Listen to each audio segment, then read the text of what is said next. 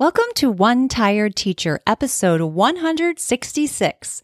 2 fantastic ideas for adjusting your STEM lesson. Today I have a special guest, and that is STEM with Miss M, Mary Jo. She is here to talk about adjusting your STEM lesson, maybe to make it a little harder, make it a little easier. Sometimes we get really great inspired ideas from Pinterest or Instagram or wherever we are. And then we are like, wait a minute, this is too hard for my students, or this is too easy for my students. And there are some things that we can do to make them just right. Hope you stick around.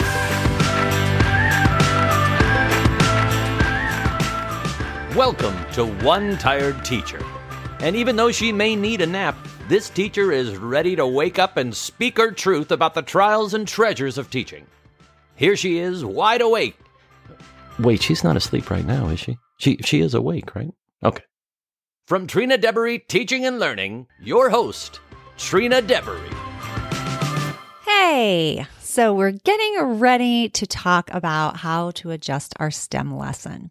One thing I want to throw in that we didn't bring up, and this is what I have done for some of my Makerspace challenges or STEM challenges, and that is to add different constraints or take some away in order to make them more difficult or hard or easier or more manageable. Sometimes I will have them work in a specific time frame, like they have to do it within 10 or 15 minutes, and the challenge part. And so that helps to add constraints, or, it has to be able to withstand a specific force, or, something like that. Sometimes can make it a little bit more challenging. You can also take those things away, make it a little bit easier. And so that's just one idea that I had, that I wanted to add to the podcast, because we don't end up talking about that, but we talk about 2 other ways. So Mary Jo is going to talk to us a little bit about that. I also want to say that I got off in a little bit of a tangent. You know how I can be. And because we're coming to the end of my STEMCon series, because it's over, and if you missed it, you can still catch it because it's still available, and it will close at the end of the month. So you can still grab it. You have a whole year to access all the incredible sessions and goodness that occurred in STEMCon. All the lives and panels and things like that, -1, were recorded and are available for replay within basically it's like a course of itself. So it's really, really cool. And you can get the motivation and inspiration. It's all there for you waiting. So if you are interested, you can grab that link in my show notes. You also get a free month of Makerspace and reading comprehension plans if you buy through me. Or you can grab it at trinadeberyteachingandlearning.com/STEMCon 2022. So hopefully that you will take advantage of that before it goes away for the year. It's so exciting. And after we have, coming to an end on talking about STEMCon, I am going to be really taking a look at what is happening in education and why teachers are feeling overwhelmed and tired and frustrated and just not valued and cared about. And it's, I did a little series, and it was really short, on teacher self-care and teacher mindfulness and things like that. So if you want to check that out, you can go back to, oh my goodness, of course I don't remember now. It's in there. You can find it, One Tired Teacher. And then maybe, and I'll link to those in the show notes. That'll be a little easier. But I did talk about some of those things, but I just don't think I spent enough time on it. And also, I was just, what? We're going to get real. We're going to talk about some tough conversations, or have tough conversations, because I think we're going to be in trouble with how teachers, I just feel like we're going to have a massive exodus at the end of this year.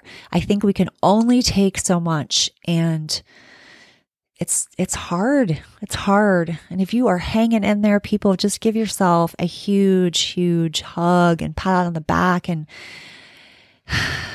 do all the things you can to take care of yourself, because it's necessary. You're necessary. You're important.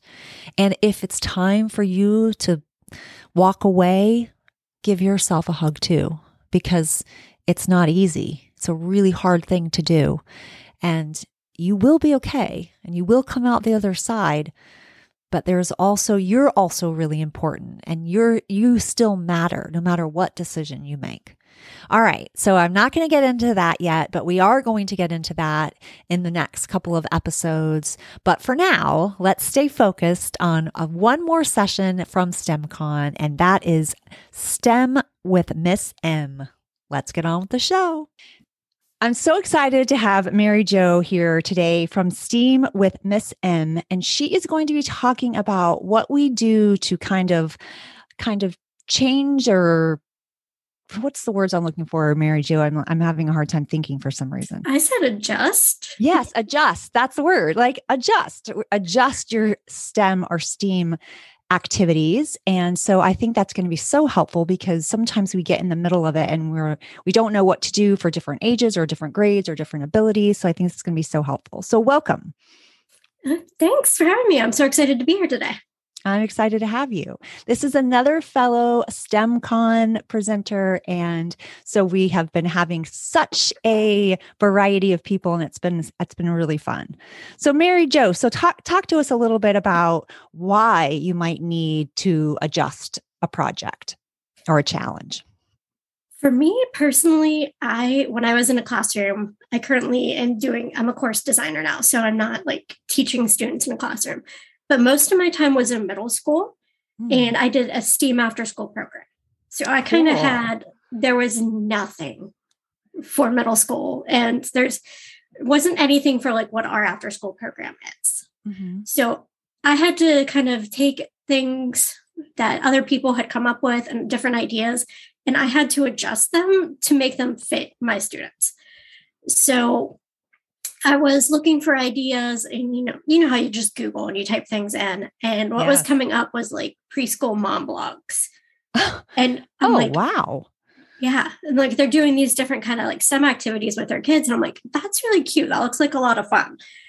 But obviously I can't do that with middle school students. So I'd have to think, okay, how can I make this more rigorous? How can I bring it up to a level that's more appropriate? And then there's also stuff for like high school science.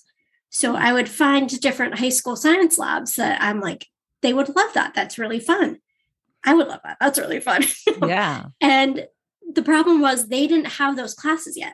So how am I going to do like a chemistry lab if my students have never even, some of them, been introduced to chemistry? Because I had as young as 5th grade. So they have no idea what that even is. So for me, it was a lot of just finding these inspiration and finding these different ideas. And then I had to make them the right level for my students. And, even if you are, like a 3rd grade and you find a STEM challenge that's written for 3rd grade, it might not be the same level of 3rd grade as your students are. For sure. Especially right now, with currently what's happening. It's kind of hard to say what grade level you are at all. Yes. So even if it is something that, might be the right level, you still are going to have to make adjustments. And that's something that's pretty natural for us in other areas.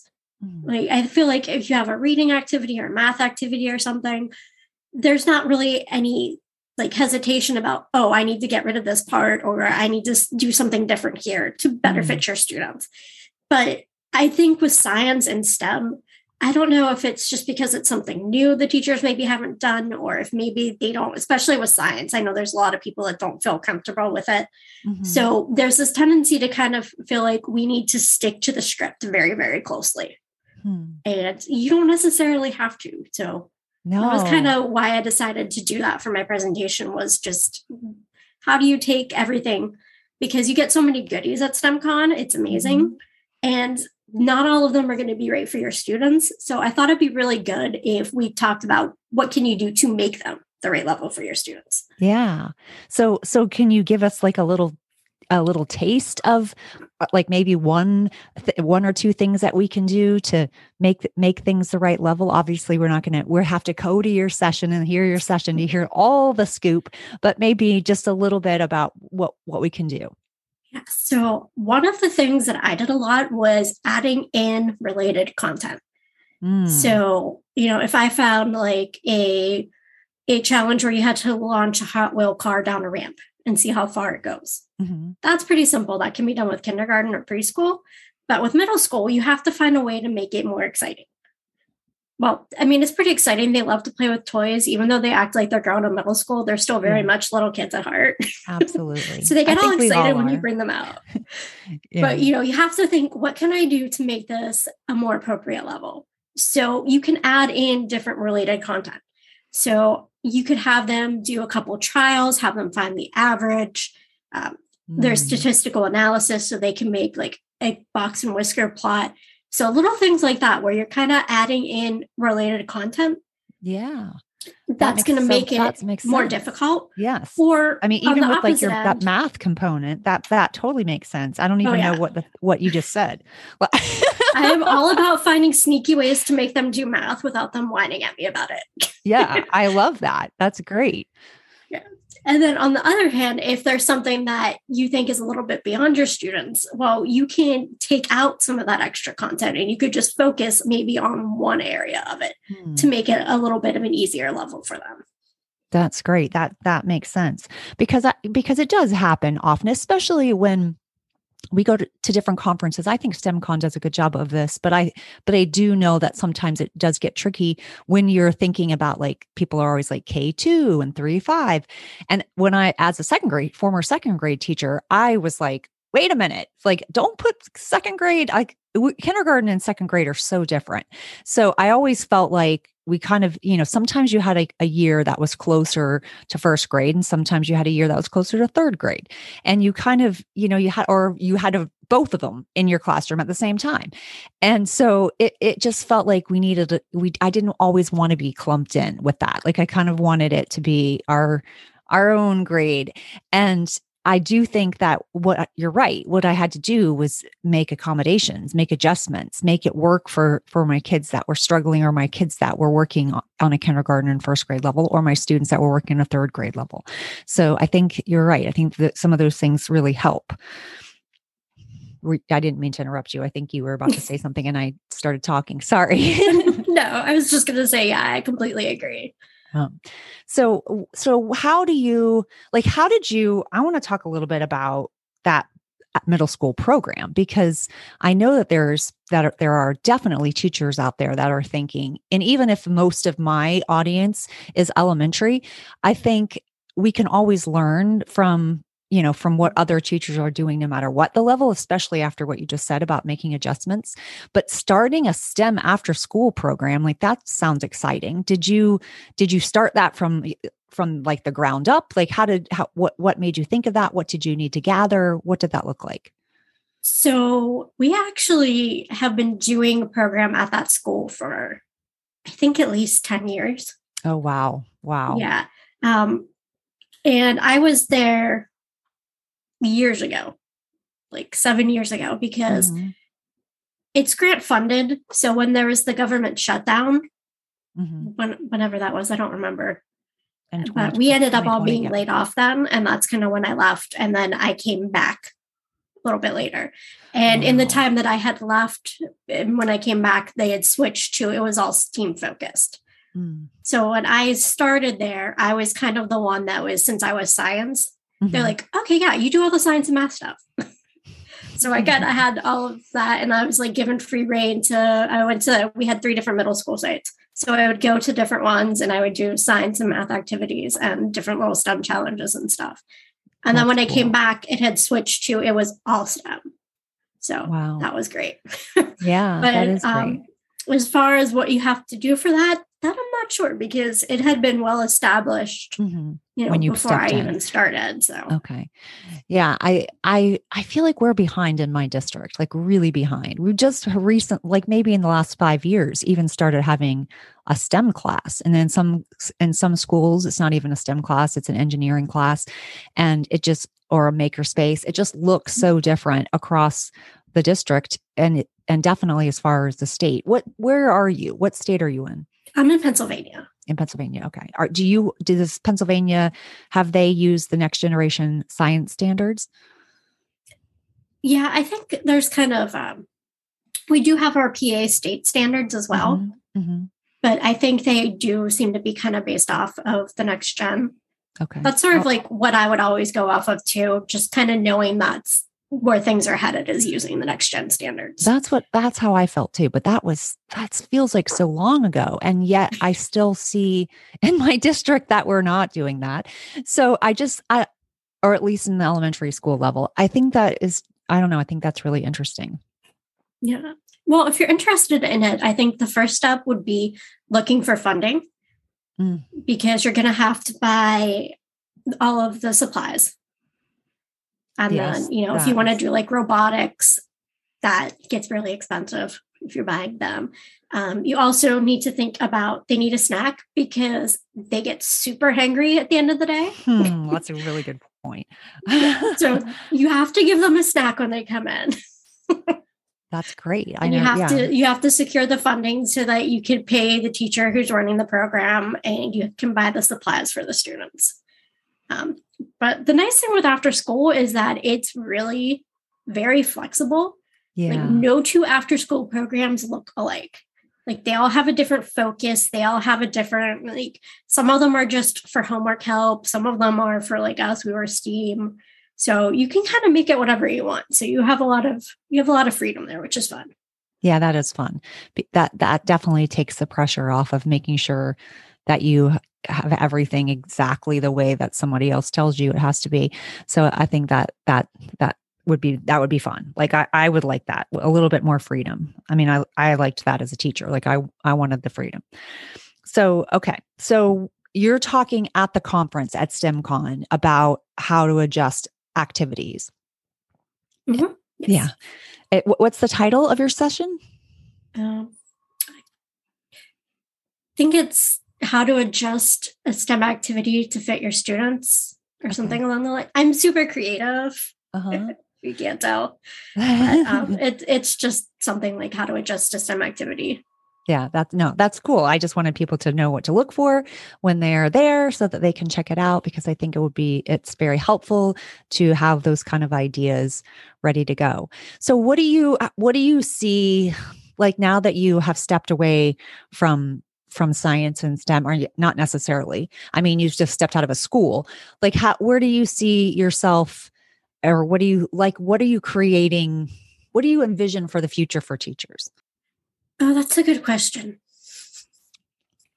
Is it like, do I give the optimistic answer or do I give sort of like the nightmare that seems to be happening in certain parts of the country? It's fair. Yeah, it is difficult. So what do we say to people that are really struggling and grinding in it because it feels like a system of oppression and of, discouragement and scarcity, and it's really difficult? What do you say? What do you say to teachers that are in the midst of that feeling? Oh yeah. And I mean, the pandemic has just made all of that worse too. So on top of what was there, now we have all of this pressure to somehow magically get kids 3 grade levels ahead in the span of 1 year, since they're behind from previous years. And which is really the constant back and forth between virtual and in person and back and forth. And it's rough. I guess you just have to find your teacher bestie that you can vent to at the end of a long day or a long week and just kind of do the best you can. I mean, I think so too. You're only human. You're only human. And you can't do everything all the time. And it's not possible to move them 3 grade levels. If it were, then we might have been trying to do that a long time ago, which actually to me sounds ridiculous. I just feel like maybe if we just stopped, even as a country, and decided that we were going to take the students from where they are now currently and move along. And we're not going to worry about, they're 2 or 3 grade levels behind. We're going to focus on where they are and just keep going. And like, let some of that pressure go, because the kids we're not going to just rush them along in their learning and then they're going to be fine. They're just going to be all caught up. It doesn't work like that. No, because then next year if you rush them along, they're still going to have the deficits. Yes. So you just have to do the best you can, make whatever gains you can with them. Support them, make sure they feel loved and seen, and just help them learn as much as they can in the time that you have with them. Yeah. That's the most important part, is them, feeling good about themselves and as learners. And when they feel the pressure of rushing, I don't think that makes anybody feel good as a learner. So I think we have to think about that too. And maybe even looking at some of our standards in various states, whatever standards you're following, or if you're following the Common Core, like thinking about what's actually, I don't know, even really appropriate for your grade level, because some of it has gotten a little crazy. I know. I mean, I taught first grade for a long time, and I had kids, I worked in a high poverty school. So I had kids coming in that couldn't read.